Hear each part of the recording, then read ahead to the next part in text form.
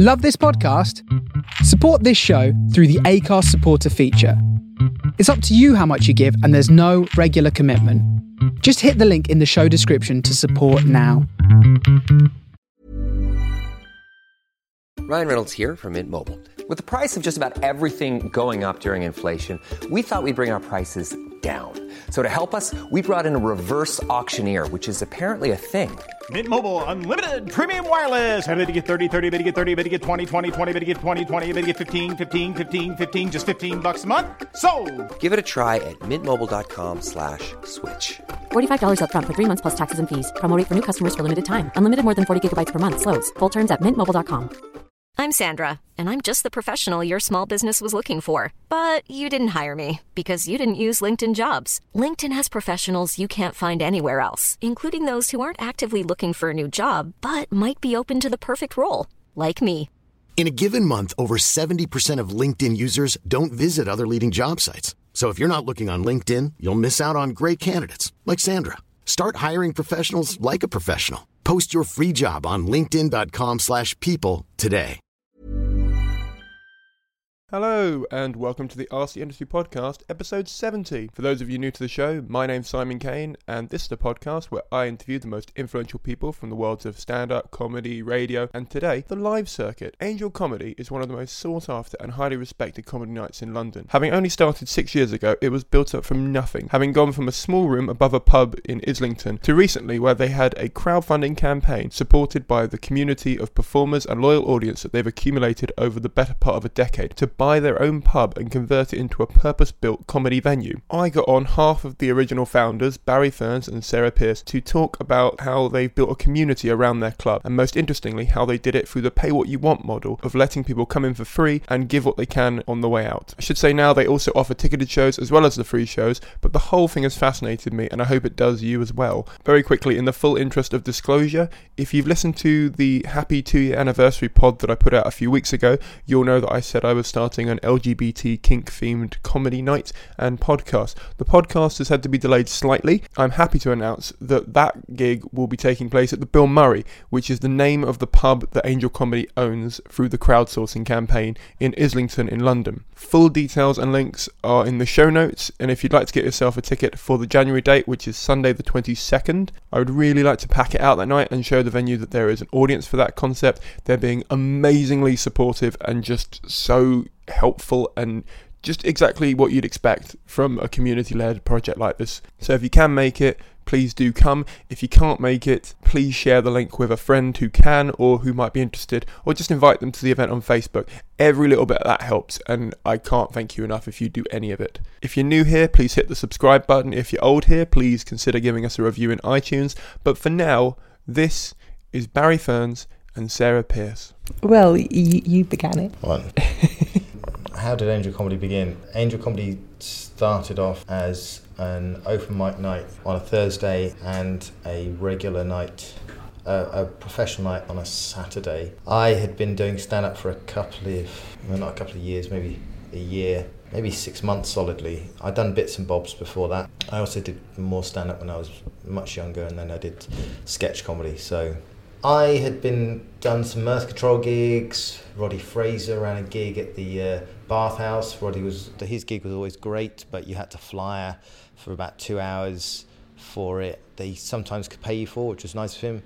Other times it was free if he didn't have enough people in, but you'd fly in Leicester Square, often out in the cold, and because it was often cold, for a couple of hours, and it was great because it was a good thing to go and do, because you'd get an audience, and that was it. The audience was gold. And other times I was doing Mirth Control gigs and travelling up and down the country and paying like £20 or £30 essentially in petrol money to go, and being in a car, which was really interesting. I like being in cars with comedians, it's fun. So doing all these different things and actually losing quite a lot of time and money doing other gigs. And the idea, so running a open mic gig was an interesting thing to do, but in terms of a Saturday gig, it was like I was really bored and tired of playing to an audience that were just other open micers, and that was it. So I came up with the idea to take the money that I was losing from travelling around the country and performing to no people often, or 5 people, you know, a Mirth Control gig. I remember going to, you know, you go to these far-flung places and there are 5 people in the audience, and, you know, because at the time, I don't know Mirth Control's like anymore, but at the time, I think the venue would pay for the sort of comedy to be there, so the venue was publicising it, and Mirth would get a set rate, and that would pay for the comedians, and they'd get their cut. So I was losing all this money doing stand-up, and I thought, well, I'll tell you what, instead of losing all this money doing stand-up in different places and investing all this time, I could lose this money on my own terms. And so the idea was behind Angel Comedy was initially, right, what I'll do is I'll get myself and some of my friends that are doing comedy, of which Sarah was one of them. And so the idea was initially to run a gig on a Saturday night that has a paid-for headline act and some other really good new people, and the incentive for the new people is to perform in front of an audience, and the incentive for the headline act is they're getting paid, and to offer something for free in order just to get stage time. And I would rather lose £100 on my own terms and try and get an audience than lose £100 over 3 or 4 nights performing to 5 people. And that's where the idea for Angel Comedy came about. So I talked to somebody called Linus Lee about that, and me and Linus started it up, and we were in the Islington Gazette. We kind of contacted them. There's a picture of me and Linus on the front page of the Islington Gazette. And then that started out on a September in 2010. It was once a week on a Saturday, and then it got busy quite quickly. And my girlfriend at the time, Katerina Vrana, came along. She was kind of like, we talk about it, but she wasn't quite as invested. But then when it got busy quite quickly, she became involved with that. And Sarah performed at the first few and saw how busy it was and came on board then. And then we had this kind of the 4 of us, that was me, Linus, Sarah and Katerina, that did it for the first kind of 6 months until Linus left to go to Australia. And also because his material was a bit dark for Saturday night. Yeah, it was. I was performing at the time, and it was a chance to do really regular shows in front of actual audience members not too far from home, and it was great, and to be able to offer other comedians that as well. And then it just started getting busier and busier and busier, and kind of took a life on its own. And we expanded, so we went from the open mic nights on Thursday and the more kind of professional, we call them professional, because we had the headliners come in, didn't we? So they were a professionally run night. Yeah. And then after about a year and a half, the pub asked if I wanted to do a Sunday night, and then I think that was just me at the time, and I tried to run a night with Dec Monroe, that didn't really work. There was a cinema night that we tried to run, Stuart Silver and Kim Noble came down, there were a couple of other people that came down. Never really worked, that, and then that became, after about 6 months of trial and error, then that became a new act night as well, because that format seemed to work, and then that worked as well, and then it was 3 nights a week for another year. Mm-hmm. Then after about, it must have been about, so I was running pretty much just me. I mean, Sarah came down for the first little bit. I came and helped Thursdays, yeah. With someone called Rich Hutchinson as well, who was regularly kind of helping out. Like I'd do all the booking and stuff, and then on the night you'd come down and Richard would come down. So that was like Sundays and Thursdays and Saturdays, wasn't it? And then I remember the pub asked if we could do every night. Yeah. And we kind of thought, oh, maybe we could do that, and realised that was kind of a bit too much too quick, and went to 5 days a week. Yeah.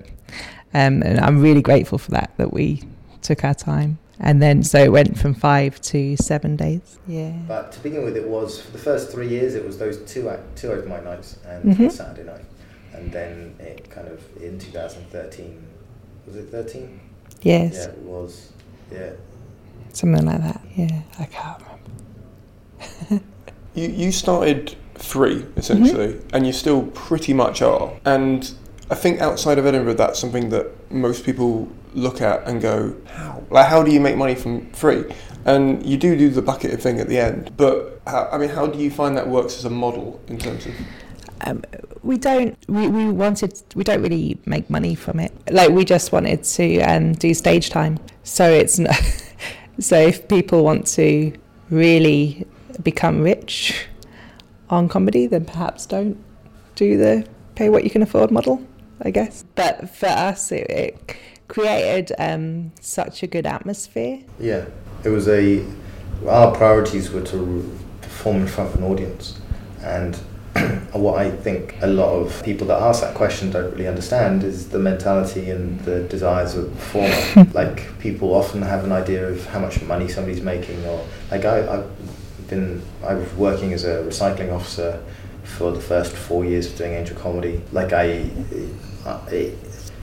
it's just important to perform. If you don't get a chance to perform, you don't get a chance to become a stand-up, and there are fewer and fewer opportunities for people to perform in London or in England, and it's tied up by a lot of people that have agents or are, have TV credits or have been around for a long time. So how do you even perform? So it's a bit of a misnomer, I think, the question about sort of like making why a free comedy night? How does it work? How the financials of it? No. How do you become a stand-up? How do you become a stand-up comedian? That's the question nobody is asking. And a lot of the questions that people ask a lot of people that ask questions are promoters. They're interested in money. How is this surviving? How is this business surviving? It's not a business. It's some comedians that want to be comedians. So, it's almost getting the cart before the horse, but it's, just, you have to perform. I don't know, I was desperate to perform, and there was nowhere to perform. So, what'd you do? Yeah, I'm not a performer anymore, so but I wouldn't, during that period, I wouldn't have called myself a promoter. I'd started studying, I became a student to study psychotherapy, I think, because being surrounded by all these comedians, it felt like that was the right job. Market. Good market, yeah. So, that's how I'm going to make all my money, just by going to, therapizing everybody. Good luck with that. But, there was a time when I stopped performing and I was still helping out at Angel Comedy regularly. And for me, again, it's not motivated by money, it's motivated by, these were my friends, and it was such a fun night to be part of, in terms of the comedians and the audience who was starting to come, and I had a certain amount of pride that this night had been curated and developed so well. It was just a lot of fun. Yeah, so much fun. And I guess in the last year, things have changed a little. It's become a lot less fun. Yeah, it's become more torment. That's what psychotherapy does. Yeah, well, it's... But what are the problems underlying? I was going to say, it's become... But what were you going to say? More, it has become more of a... because we got a new venue, we got our own venue, and so inevitably that meant that it became more of a formal business where we have to do stuff, do a lot of stuff. Yeah. A lot of businessy stuff. Why the move to a venue though? Because if it's doing really well, you've got 7 nights a week, it's packing out, you're turning people away. Most promoters would be like, this is great. I might open up a new room in another pub. Mm-hmm. What you've done is you've leased a pub, which is kind of a step further than I think most promoters would go. So if you weren't looking at it as a business, it seems like quite a business move to go.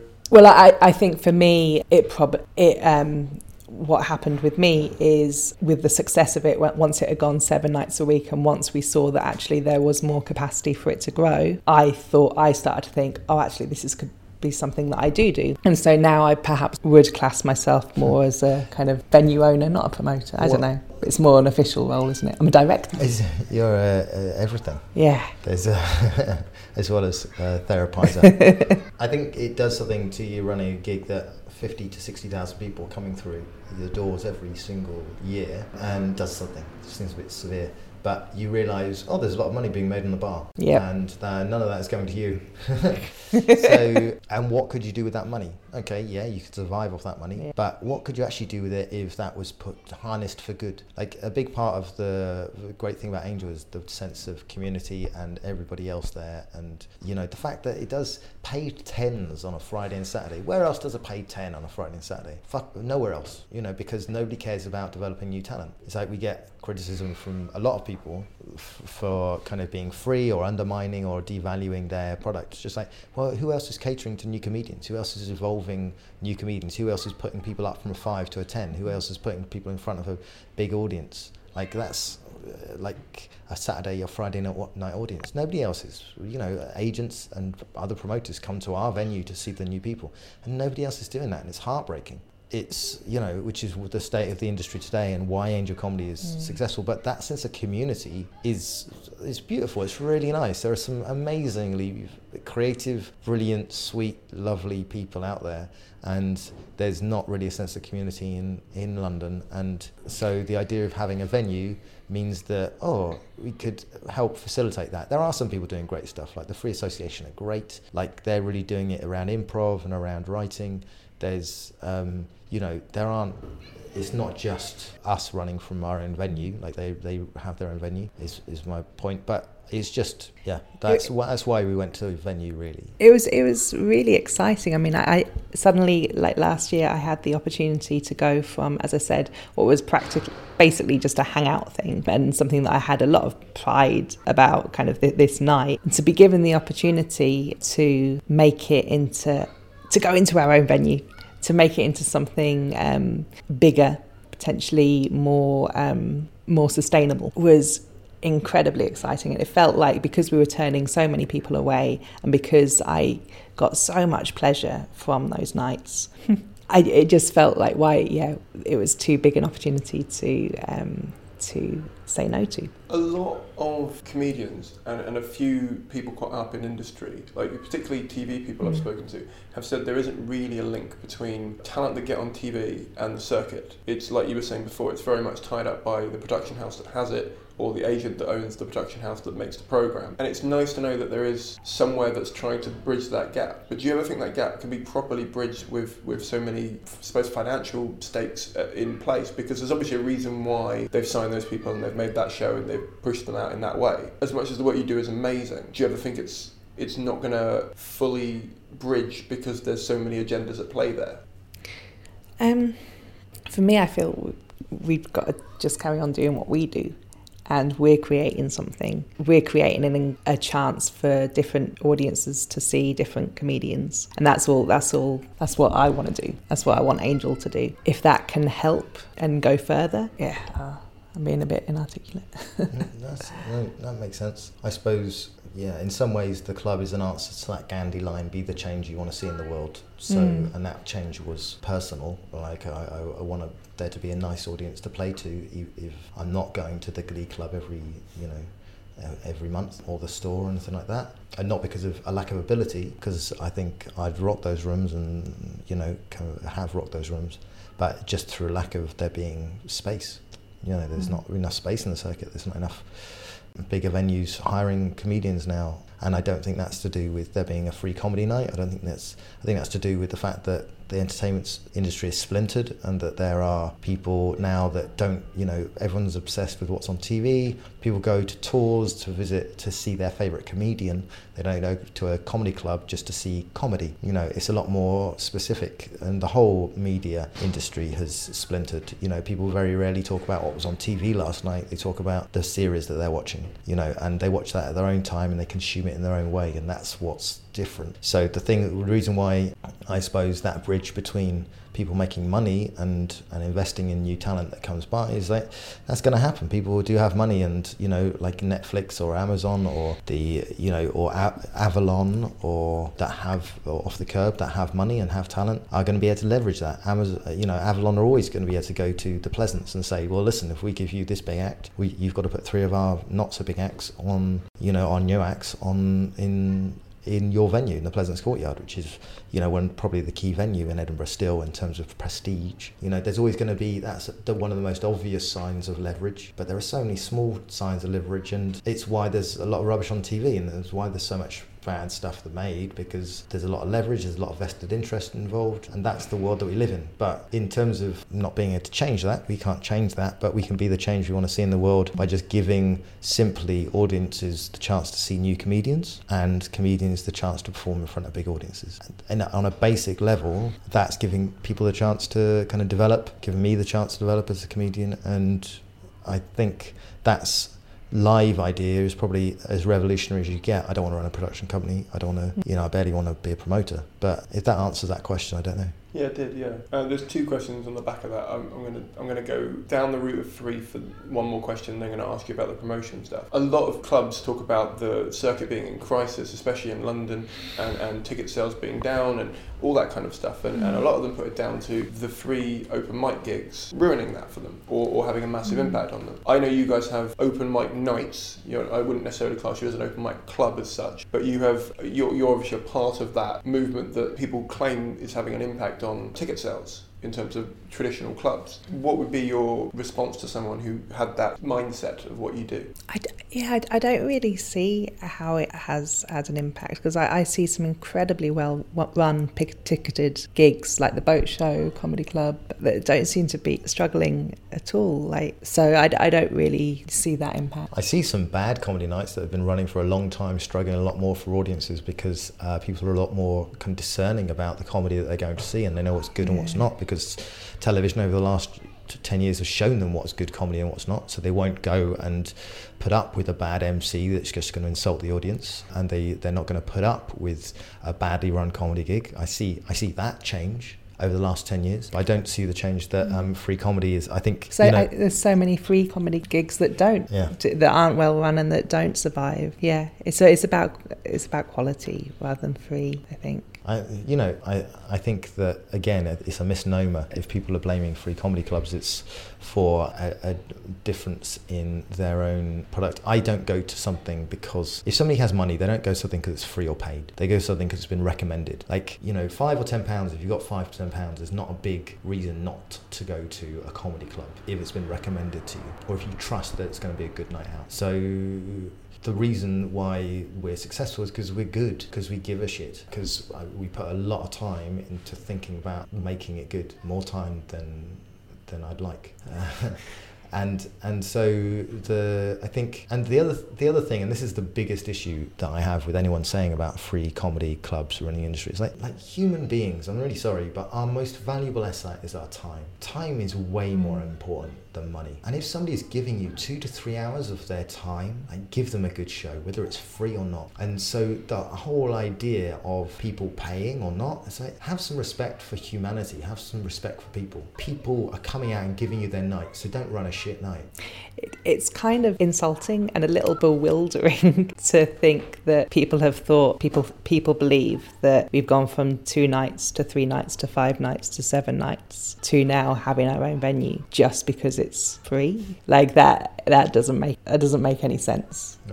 My sex life would be a lot better on if that was. I have not once charged, and for sex or for the gig. Sorry, just to clarify. Either. I have a policy and I keep to it. Okay. Well, no, I mean, when I do new work, when I do a new show, I love doing it on the Free Fringe in Edinburgh and wherever I can do it for free, because it means I've got to make it good, because it's not like I've got the money up front. They've not bought a ticket. I mean, when I did my tour, I had to do ticketed at certain venues, but when I can do it free, I like doing it for free, because it means I've got to be on my game, because otherwise they might even not pay for it, and that means I've wasted a year of developing a show, 18 months of getting it sorted and planning out venues, and then my time of getting there. Basically, I've wasted a lot of my life, like you said, with wasting your time. So it's not just respect for them, it's respect for yourself, I think, in terms of just giving them something good. I mean, and again, comes back to that quality question. I suppose economy-wise, it might have helped that there was because you started, when did you start, 2009, 2010? Because there's been a banking issue and there's been a recession and stuff in that time. And I suppose that's helped in terms of people have kept their prices for them to try a free night. I think that's overthinking it. I think a good night runs by reputation. It doesn't run because it's free. I mean, maybe that's true, and I'm sure there are many, many reasons why different clubs succeed and fail, and there'll be many people listening to this that disagree with my opinion about, people's time being more valuable than money, and I think that's just respect for human beings, but other people have different ways of perceiving the world, but I think that you can overthink these things, and ultimately we care about the comedy, and we care about putting on a good night, and we care about bringing new acts in, because that's who we are, and it's an intelligent self-interest. We're interested in creating a circuit that I'm interested in creating a circuit that I can thrive and perform in, and running a free comedy night means I get to experiment, I get to do interesting stuff, I get to kind of perform in front of an audience regularly, and if I had to rely on other people's booking me, I mean, I would get booked, but I wouldn't get booked as regularly, and I don't know, I just want to perform. I know it sounds very kind of Kids from Fame, but it's like, I don't want to live forever, but next year will be nice. But other than that, but yeah. So. Well, I was going to talk about the fact that you were saying you don't really want to be seen as a promoter, and your label change. So I'm pointing at you, and audio doesn't pick it up. Barry saying that he doesn't necessarily want to be called a promoter or labelled that way, and Sarah saying that your label has changed, that you are now full time as a promoter, in fact a director of a comedy night. And I suppose I go with the Fight Club adage that you're not your job, you're not defined by one action, you're not defined by a simple thing. But I know in terms of especially the entertainment industry, you can get very tarred with a brush very quickly, especially with like acting or something. You get typecast and you're stuck with it. How has being a promoter, as it's evolved, changed you as a person and impacted you as either being a comedian or not being a comedian? Good question. How has being a promoter impacted my life? I like that. Okay. Well, so I started out performing, so with very similar motivations to Barry. And after a few years, I found the performing too hard. It's hard, Barry. I don't know why you do it. It's hard. Listen, I've got more deep-seated emotional reasons to do it. Or I say reasons, I say, / problems to do it. So... And I just found myself that I was enjoying running the nights, and any time that we'd overbooked or I didn't have to perform, I was like, yes, I get to have a drink and just hang out with my friends. I remember a good year of conversations of like, Sarah, you're really good. We need you to open. We need you to do this. But that person can open. No, they can't. We need you to open. It's like, but do I have to? Yes, you bloody have After to. about a year of that, of kind of Barry spending most of the nights trying to convince me to perform, perhaps I decided that comedy wasn't for me, performing comedy. So I just started, I guess I was a casual promoter, just in terms of running those nights and caring about them and loving them and hanging out with people I loved and having a really good night. Now that we've got the venue, I'd say that it's more a job that I still love, but we're still figuring things out. I don't know whether I call myself a promoter, because like this place is a lot more than that. It's about 10 years ago. 15 years ago. How old am I? I don't know. 3 years ago. Back in Sheffield, I'm talking about a long time ago. 3.5 years ago. It's 10 years ago. I ran a circus arts charity and a theatre company charity kind of thing. So I was always really into kind of community arts. So now with this venue, this is what I see this becoming in the stand-up world. So I'm still not a promoter, I'd say. I don't think I'd class myself as that. Certainly when we launch, some of my job is going to be trying to get information about the nights and stuff out there, but kind of looking at this as a whole and kind of what it could do, and developing different relationships with different organisations and building a comedy community in this venue hub. Like, I don't know whether that does have a kind of job title, because I don't think it's been done before. Yeah. Not in the UK, at least. Yeah. So we'll see how that goes in terms of how it impacts me. I'm still very happy that I'm continuing the psychotherapy training, because I am. It means that I have 1 million therapists to support me in this. Not 1 million, like 10. More than most. Yeah, exactly. It's great. It's just like free therapy with all my peers. So that's really good, because it's a lot. It turns out getting your own venue is a lot of work, Simon. I don't know. I wouldn't know, but yeah, it looks it. Who knew that? Everyone knew that. Everyone knew that. It was apparently, except for you two. Yep. Barry has nothing to add to that. He's just rocking gently in the corner. Yeah. You took me to a bad place. What was the question again? The question was, how has being a promoter affected you as a person / performer / anything else that it might have affected? I'm an accidental promoter. I don't really promote. I just like...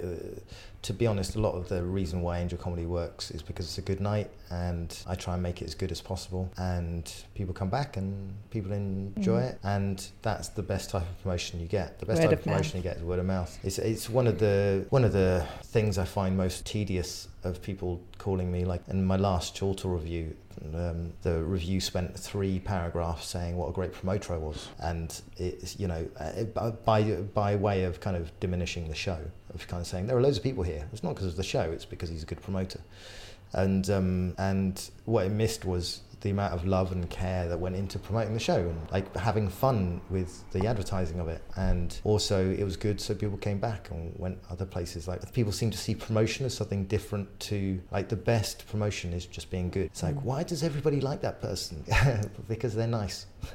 Not because they're really good at Facebook updates. You know, you might follow them, but you kind of don't necessarily want to hang out and have a drink. And that's not saying that I'm the most amazing performer or person in the world, but I've always just concentrated on trying to be as funny as possible and trying to give the audience, respect the audience as much as possible and make the night as good as possible. And that has resulted in the club being good. And because I care and I don't want to let people down, and hopefully I'm not quite as mental enough to well, it means I can maybe, I don't know, I went off piste in that last, I don't know where I was going about mental.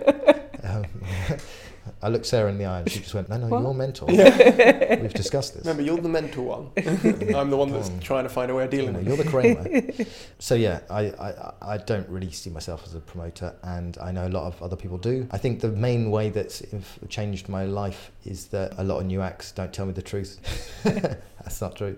They just, they treat me with a kind of like they're a bit more wary around me because they think it's going to change the way that I see them or whatever. But I'm not looking at like that really. But I think I can definitely see the difference between the way that they respond to me. Like somebody might be quite rude to somebody else around me, but they'll be so super nice to me, and I see that quite a lot. And it's fine. It's just it's that, so people are nice to me. I can't complain, but it's people see me as more important than I am, and all I am really is a comedian that runs a night. So, but that's nice. I mean, I suppose it's a reputation of Angel rather than, or the reputation of me running Angel. But that's probably the only way that it's changed my life. Other than I took a girl to a gig one time just after I started, and I didn't like it because we broke up, and then when I went back to that gig I had the association of her being there, and I thought I'll never take a girl to a gig ever again. I'd say, no, I've got problems, but I thought I'll never take a girl to a gig ever again. And then it took a year or so for me to take another one back, and I remember that one, it didn't work out either, but because I'd established myself a bit more by that point, it was a different night, people were coming over, and immediately when they found out she wasn't in comedy, I'd watch how they'd react to her rather than me, because I sort of didn't like that they would go, oh, she doesn't run a gig, or she's not really in it, so why do they matter in a way? And it's kind of like that, where it's like they still matter, they're still a person,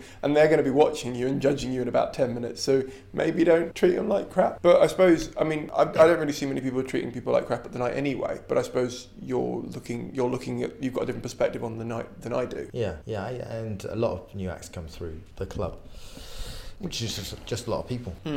And the majority of them, a lot of audience members as well. And majority lovely. Yeah, everyone's lovely, isn't it? I mean, it's just thinking about audience members. Like maybe we get 1 or 2 a week who are a bit dickish, but considering the amount of people, once a month. Yeah. And like when that happens, we're so like devastated and like, oh, why is the world so bad? But actually, the perspective of thinking how many people are actually not even just not dicks, but lovely, and that's my experience of comedians as well. Like there are so many of you that it's bound, I'm sure there are a couple of dicks. Yeah, it's got to be. Yeah. But it's weird that the majority aren't. It's quite cool. Yeah. Or maybe, I don't know. Sunil Patel's a dick. Yeah, it's true. He's a total dick. Like don't if you see Sunil Patel and he's got this kind of like cuddly kind of Persian cat kind of thing to him, you want to give him a hug or something like that, don't. He'll take your wallet. Mm-hmm.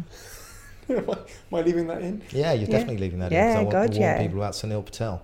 Seriously. Oh, this is a sincere thing. This isn't you've got a joke going and this is you adding in.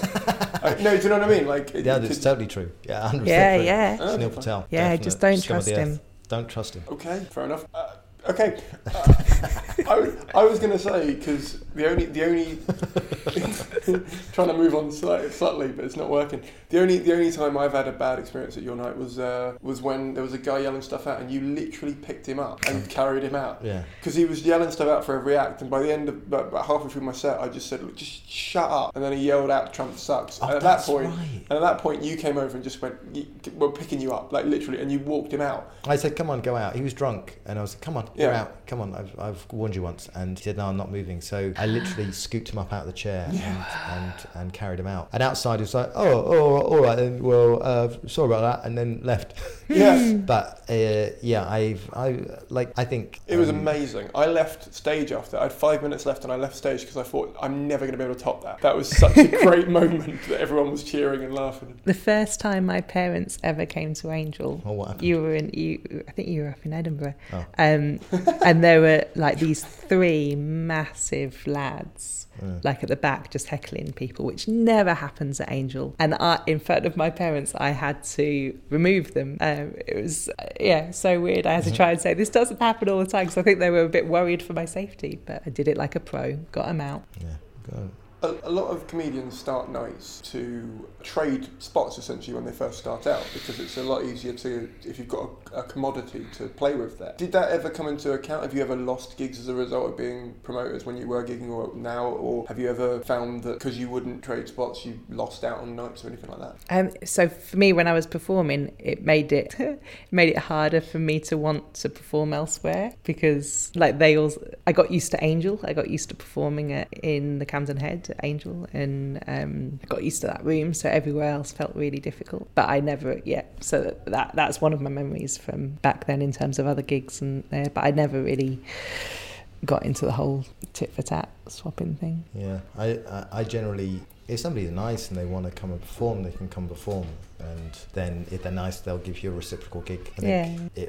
I think initially, maybe the first 6 months, because I was running the New Act nights myself, like the booking side of it, then I think there was some reciprocalness in the first kind of couple of years. But again, it's just if somebody's nice and they can come perform anyway. But yeah, so I think again, it's all about performing. It's like that opens your opportunities to perform. So yeah, absolutely. But it's not solely that. It's more of a rare case that somebody else is running a night anyway. That's nice, but it's always good to play other places. I have questions I normally ask promoters, but they don't feel as applicable based on what you've just said. So they're things like, were there be any reasons why you would blacklist a comedian or why you would not book them? And it feels like it's just going to be just because they're not nice or because they're doing offensive material that would ruin them. Life is full of what-ifs. Some awesome, like what if AI could fold your laundry? And some, well, less awesome. Like what if you have unexpected medical costs? United Healthcare can help get you covered with Health Protector Guard fixed indemnity insurance plans. They supplement your primary plan to help you manage out-of-pocket costs. No deductibles, no enrollment periods, and especially no more what-ifs. Visit UH1.com to find the Health Protector Guard plan for you. Even on a budget, quality is non-negotiable. That's why Quince is the place to score high-end essentials at 50 to 80% less than similar brands. Get your hands on buttery soft cashmere sweaters from just $60, Italian leather jackets, and so much more. And the best part about Quince, they exclusively partner with factories committed to safe, ethical, and responsible manufacturing. Elevate your style without the elevated price tag with Quince. Go to quince.com/upgrade for free shipping and 365-day returns. Hey, Dave. Yeah, Randy. Since we founded Bombas, we've always said our socks, underwear, and T-shirts are super soft. Any new ideas? Maybe sublimely soft. Or disgustingly cozy. Wait, what? I got it. Bombas. Absurdly comfortable essentials for yourself and for those facing homelessness. Because one purchased equals one donated. Wow, did we just write an ad? Yes. Bombas. Big comfort for everyone. Go to bombas.com/ACAST and use code ACAST for 20% off your first purchase. Room or sorry, what you? I'm just thinking of the people that have done offensive material. all that, and Sunil Patel, obviously. Yeah. If that's Sunil Patel, or doing a Sunil Patel tribute act. That's another reason we'd blacklist. I'll change what I do next week. But it's Nick Ellery's a dick too.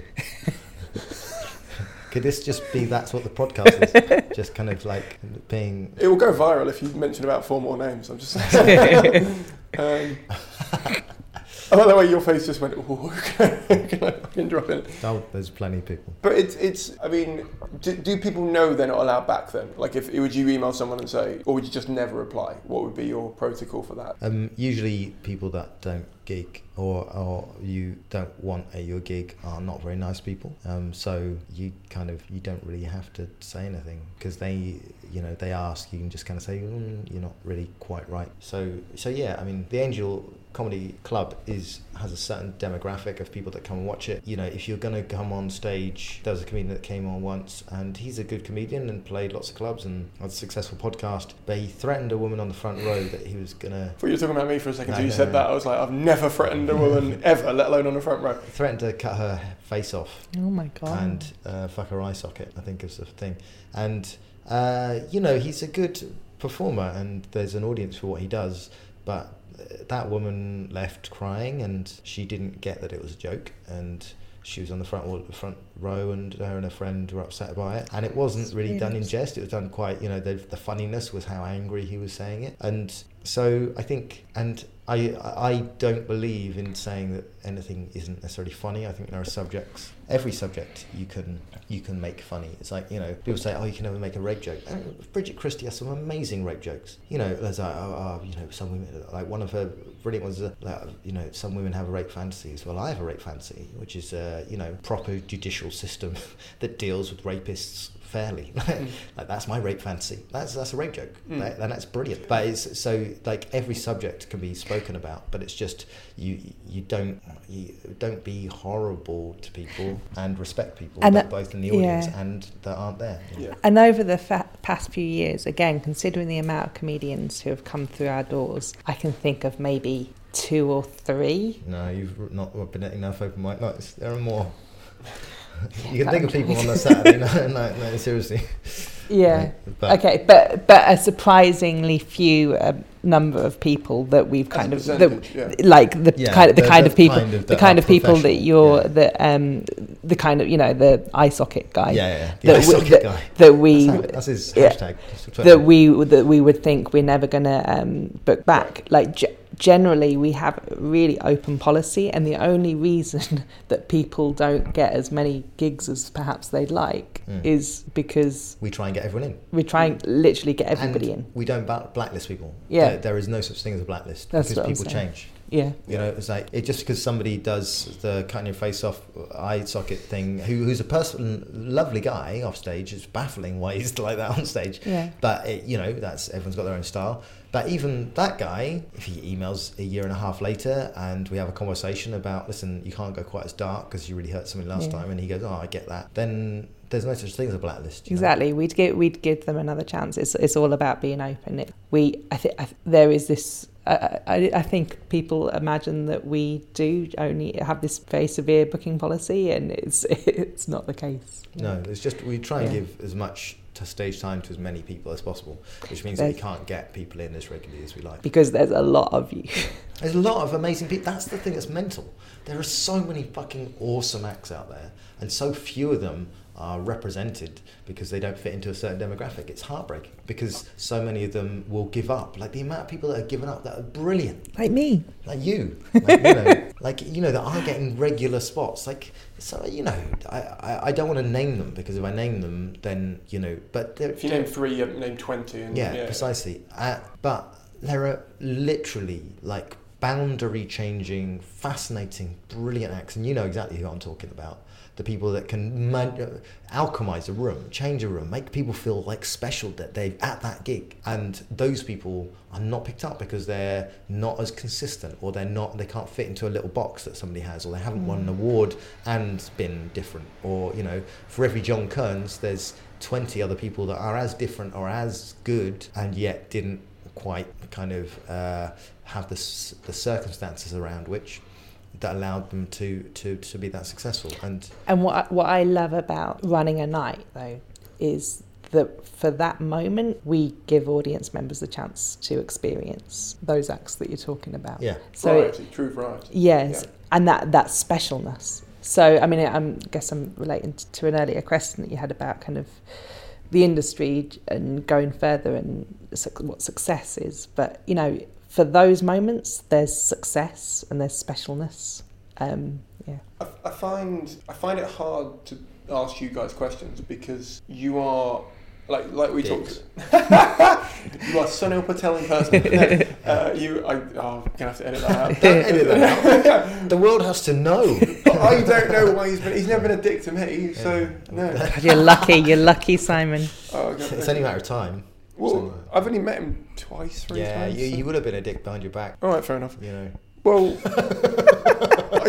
I don't know. There's the problem I've got is unless someone is a dick directly at me, right? I just assume they're probably quite nice. Yeah. Do you know what I mean? Terrible. And I'm aware. Naive. I'm aware that all I'm asking for there is for people to DM me on Twitter and Facebook and go, "You're a fucking arsehole. I can't believe you didn't ask my question or whatever." But whatever. Yeah, go on. No, that's not. Yeah, you were going to say something. No, I was just saying. What was your question? Oh, my thing was that most of the time when I interview promoters, the questions are very much because they're a cog in a machine of the industry, if that makes sense. So if an act owned by Avalon, let's go with that for now, wanted to get themselves on the Amuse Moose, they would obviously have that connection and they would go, well, we're going to get this act on who's massive. You need to book, like you said, 3 other acts on the preceding weekends because otherwise we won't let you have whoever it may be, Dara O'Brien, whoever it was, right?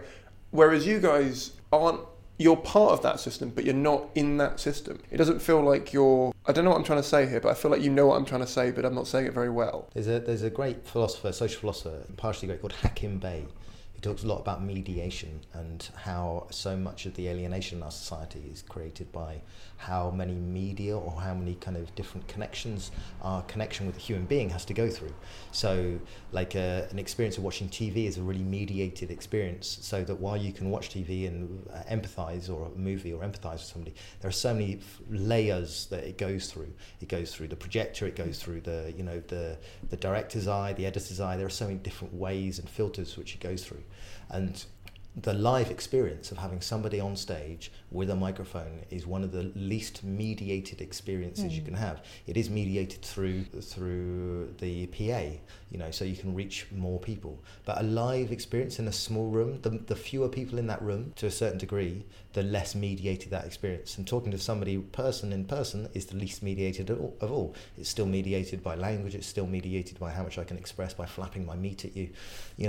Those kind of things. And the reason why I'm bringing that up is because what I find value in, and what Angel Comedy is it's about creating an unmediated or as little mediated experience as possible for both the audience and the performer in a room, in a live moment where they can share a moment in a room with a performer that is real. And that for me is where stand-up is. It's where stand-up loses a lot of its value after you get to rooms of more than 1,000 people. It's why it's special with rooms of, say, 60 to 1,000 people in different ways. Different rooms have different kind of strengths, whatever. But it's one of the most valuable and important things in our society, that you actually have contact and connection with not only other performers, but also other audience members. And it's something that grows community, and it's also something, really importantly, that you cannot make a huge amount of money on. Its value is inherent in its actual operation, and so you can't capitalize on it and make too much money unless you're charging £60 a ticket. And I suppose the experience that we've had running, because we run a comedy club for ourselves as stand-up comedians, is we have tripped upon and found, luckily, this kind of format or formula for creating something special that means something to both the performer and the audience in the room.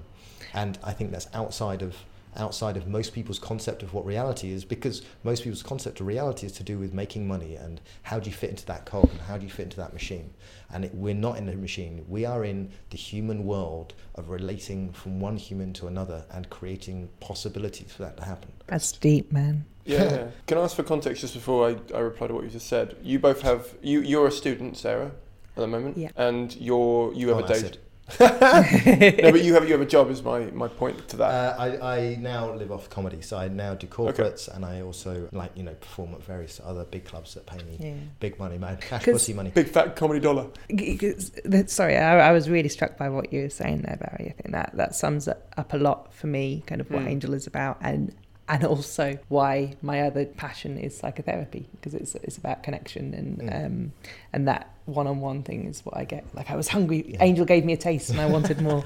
To go back to what you were saying about, like, it's almost like if we had an agenda to invite agent to come and see acts, like that would change the essence of what we were doing, the simplicity, the purity of it. God, I'm sounding like a bit pretentious now. But I say fuck pretension, because pretension is just what how someone perceives it. No, but pretension is the word that cynics put on somebody actually expressing themselves honestly. And I love Josie Long's line of what's the value in being cynical in the world? Like, you get to the end of your life and you know what? I didn't enjoy any of it. Get me now. It's just a lack of not being vulnerable. You know, and we were talking before mics about personal issues and connection, and I've spent a lot of time in the last year struggling to talk to new people and have relationships, because I've been questioning whether you can ever know anyone, whether the filters that people build up and the media they take in and the fact that I can only perceive a small amount of what they are because of the way they're expressing themselves to me and my filter on what I receive from that. I'm not sure. So the fact that you have that, but from a larger point of view of what you're doing here is amazing to me, because I often don't feel like you can ever fully know anyone unless you were that person. Yeah, there's a great book called Viktor Frankl's Man's Search for Meaning, which is, I recommend anyone read. It's about his time in the concentration camps in Auschwitz. And it's like, whatever has meaning for you has meaning for you in that moment. And connection is about finding meaning in connection with other people. I love how Sarah's sitting there analysing us both, just looking at the floor going, I wish I had my notepad. I'd make a bloody fortune. But it's where I agree you can't truly know what it's like to be another person. But where the magic happens is where these two separate people, whether that's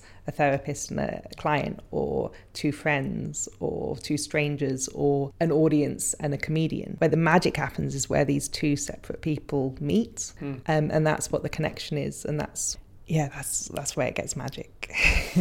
Yeah, no, I'd agree with that. It's a vulnerable state to be in. It's from terrifying. An audience member, which is why I was thinking about this the other day. Why no one ever sits in the front row? They're perceiving that as the most vulnerable, because they're in the line of fire to be vulnerable with someone who's put themselves in a position to be vulnerable in front of them. It's terrifying for comedians, it's terrifying for audience members, it's terrifying for psychotherapists and for clients, and for two strangers who meet each other for the first time. Like, actually meeting each other in their truth and their vulnerability is really scary, and there's a lot of risk, but there's also a lot of payoff. You can definitely listen to Brené Brown on TED Talk, and I mean, I'd absolutely echo what Sarah said. And I also think the idea of self is really, we live in a society that really heightens the notion of the individual. You look at the height of what you can do in this world, and it drives consumerism, and everything that's capitalism is to find your unique talent and express that within the world. And I just think that's, to be honest, it's like our own conceptions of who we are are just our beliefs. They're just who we think we are, and who we think we are is it's beside the point. Who we are is right now. And that's the thing that we all strive for, to find our unique talent, to express that, and to make a lot of money from it. And actually, I guess what we've been talking about is very different. If you remove the money element of something, would you still do it? Is the question that I like asking people, especially in comedy at the moment. And a lot of them, we did. But a lot of performers, like you said, their main aim is to get on TV or to get a lot of money out of it and that kind of stuff. And I'm, oddly enough, reluctantly enjoying my day job at the moment, because as much as I'm doing better than I've ever done on stand-up, and I'm getting booked in more places than I've ever been, I wouldn't at the moment want to make it my full-time thing. I would, if someone turned around to me tomorrow and said, we'll pick you up as an agent or make it your full-time thing, I'd have to really consider it. But at the moment I'm liking that it's not, because it means that when I pick the gigs I'm doing, which I can do at this stage because I have the luxury of the fact I have a day job, it means that I enjoy what I'm doing a lot more.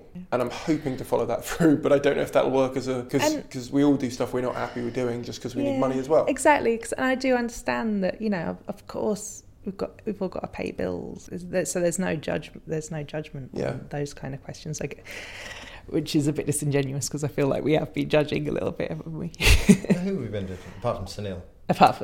Mainly Sunil. Money You're giving him a lot of airplay for someone you don't like. The thing is, though, I mean, you say we've been judging, we all live our life by our set of beliefs, and at the moment the social system that we live in believes that money is the most important thing that you need. Yeah. It's like, you know, we're all dancing to that drum, and that's very out there, and you can't swim against the tide. It's very difficult to even ideologically within your own head swim against that tide. So, and you know, we're manipulated to swim against that tide, but not in a kind of conspiracy theory way. It's just the way that that society works. But I suppose the reason I'm saying that is because I think that a lot of people that look at Angel are seeing it through the prism of money and the money machine, and that's fine, and it is part of the world, and you do have to survive, and that's really, you know, pragmatic. And I guess I've never been pragmatic. I'm somebody that, you know, that has never been pragmatic. I'm a professional idiot as a job, you know. So, yeah. Well, I had a couple of questions on community, because it's a good sitcom. It's more specifically your community. Okay. What were the milestones? First of all, you started as an open mic thing, and most people start open mic things literally, like you said, for stage time. But it feels like you branched off in a different way to most open mics, where their main focus is just getting people in the door every week, and it's not building a relationship with them, it's not building that community feel to mean they would tell their friends, and then their friends would come, and maybe they'd come with, or they'd come back another week. Was that a conscious effort on your part? Would that organically come out of this ethos that you've been talking about? And what were the milestones involved in making that community continue to grow? I mean, I think it was organic. I mean, with a lot of work, but I think it was organic. People one of the things that came up for me in that question is like, a lot of people like to ascribe kind of pride or intentionality to what happens in their life, and I think that anyone who is in any place is so there by luck or chance. About, you know, it's like where you were born, what you ended up doing, where the open mic gig you started running was. You know, there is so much luck and opportunity. You know, you can't. There wasn't an intention to create a community. There wasn't an intention to do anything else other than to get stage time, and it was just lucky, really. And I think luck is 90% of it. You know, it's like, yeah, you've got to then use that 10% of you've got for marginal gains and try and make it work. And if you haven't got something good, and so the meaning didn't kind of drive it. The meaning is kind of like, you know, I try and be a good person. I fail a lot of the time, but. Yeah. I remember it really surprised me when I started hearing about Angel comedy being talked about outside of our circle. Yeah, it still surprises me when people see it. It's really weird. I was like, oh, you got like a friend of mine was saying, oh yeah, my work colleagues like love Angel. And I was like, cool. What? How did they know? So that kind of surprise tells me that perhaps I'm not the most intentional of promoters, but yeah. Okay. Organic is the answer to the question. I'm not going to bother answering the follow-up then, because it's pretty much answered by that. I'm going to ask you the quick-fire finishing questions.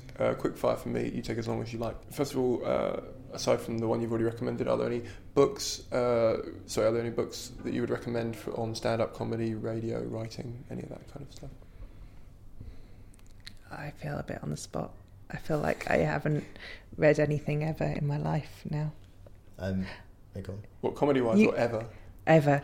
I did an English lit degree first. I can't remember a single book. I've been getting really into David Sedaris recently after you gave Masood that book. Yeah, Naked is a good book.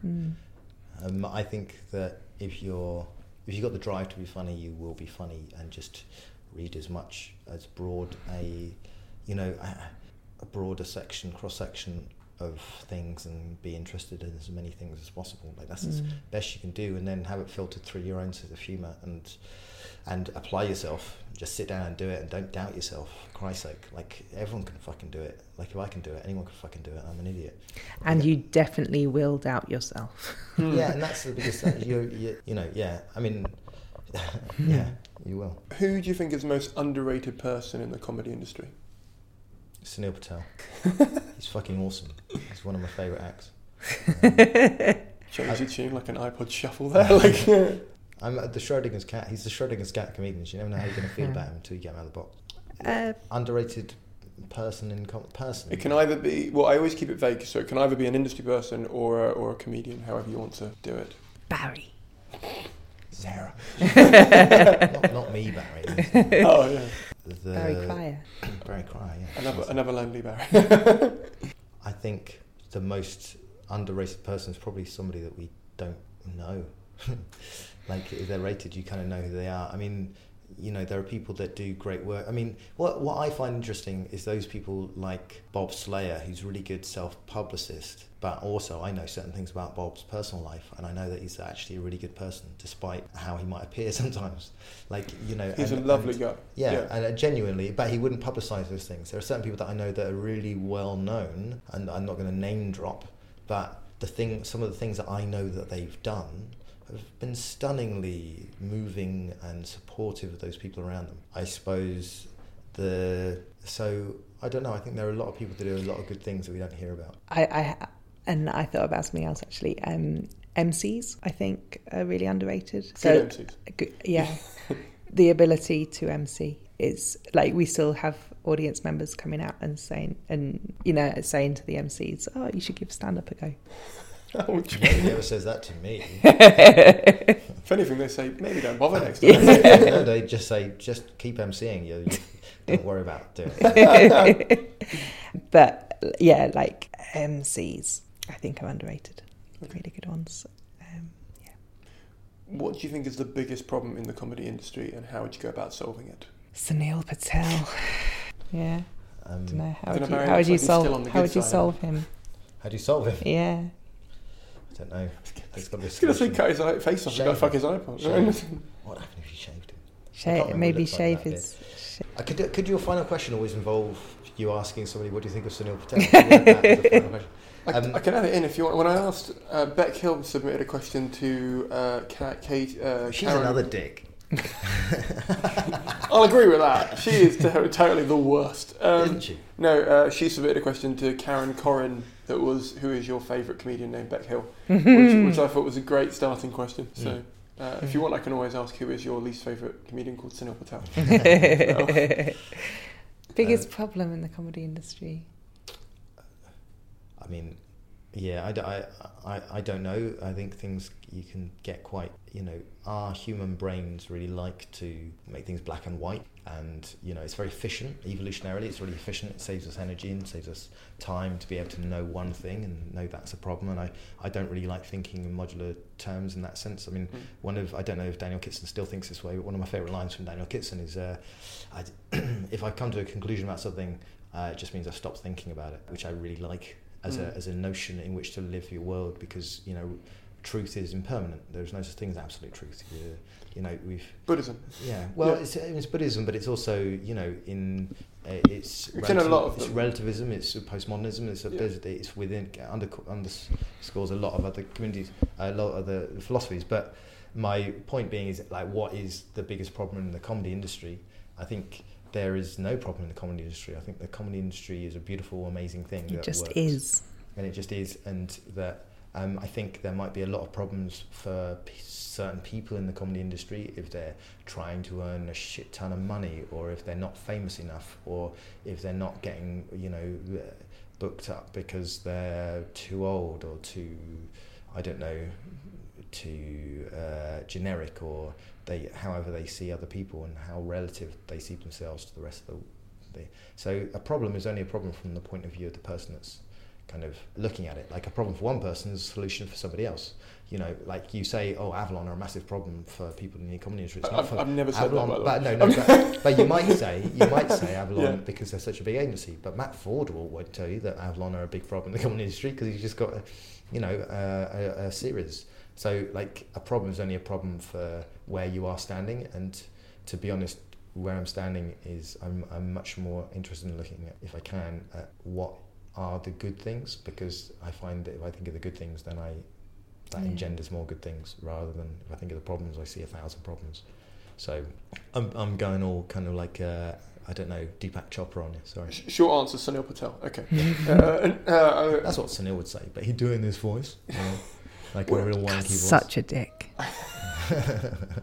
He doesn't talk like that normally. If you heard him off stage, just sounds like a squeaky man from Helium Fashion. Horrible. I'm just joining in now, and I like him, but I literally don't know what side you guys are on. I like confusing Simon.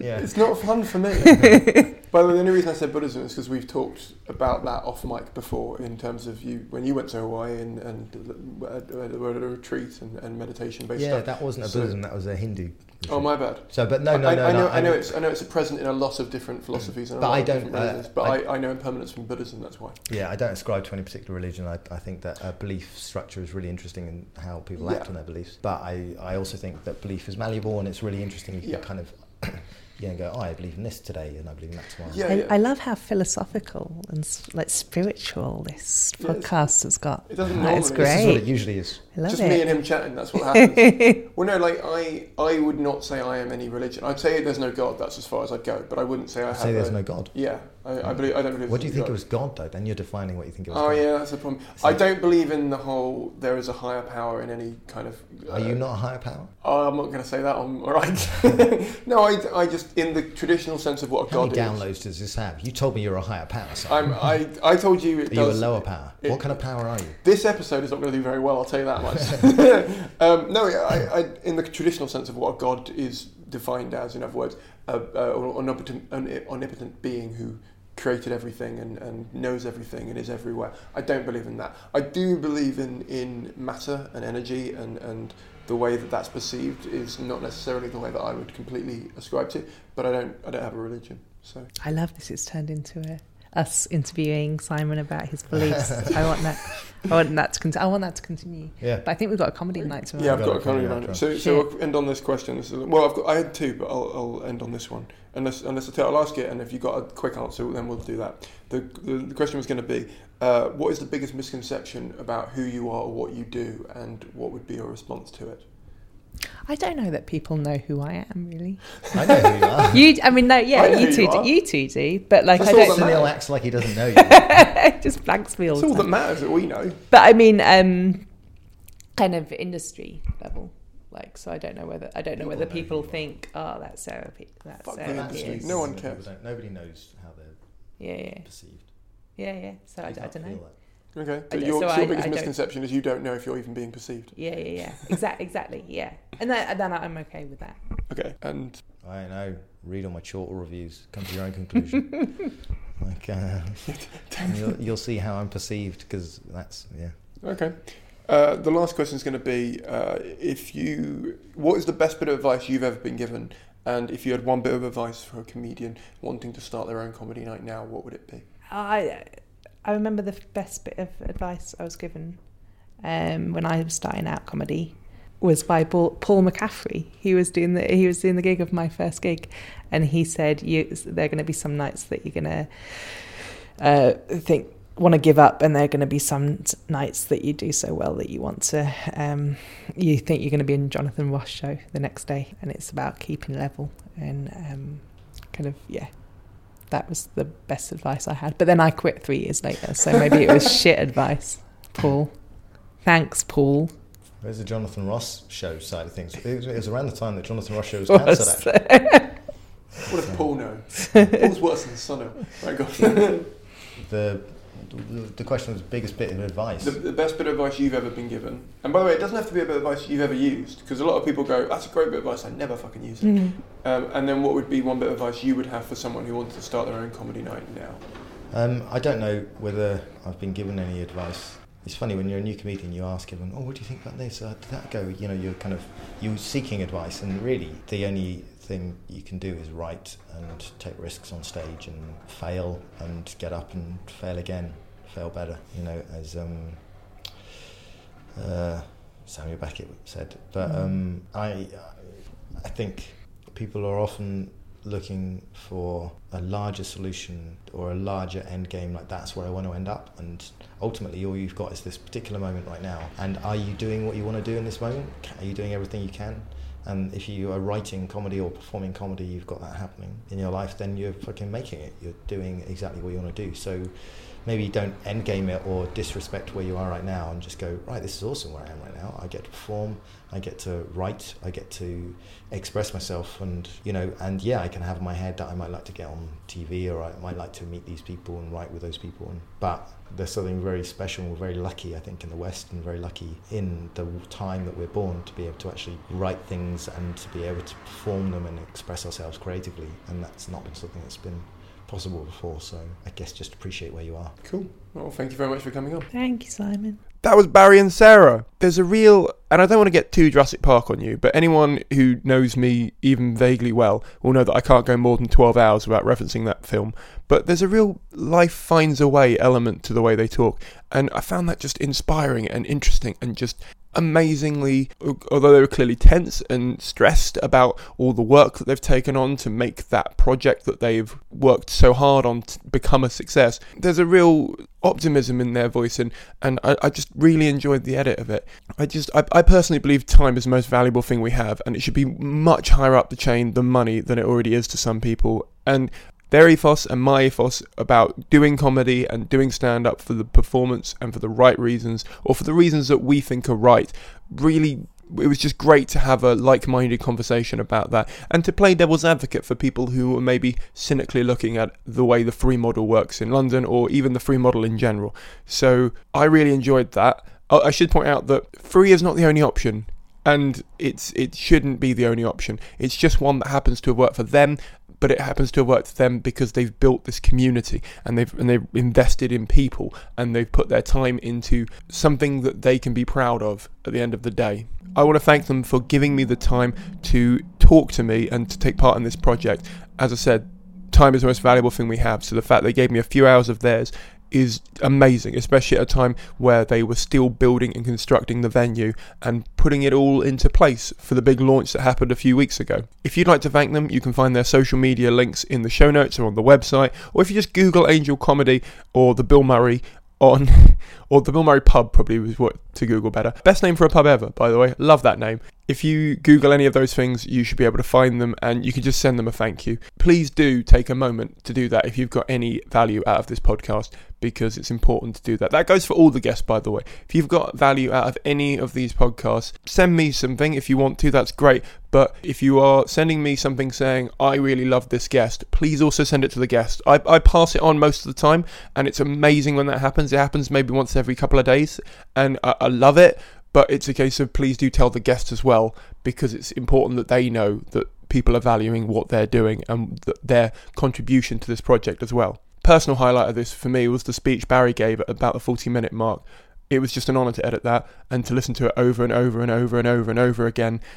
Just neither of them were aware of the questions ahead of time, as always, and so their answers were off the cuff, and a lot of the things he said were just things I've always wanted to say, but in a much more succinct way.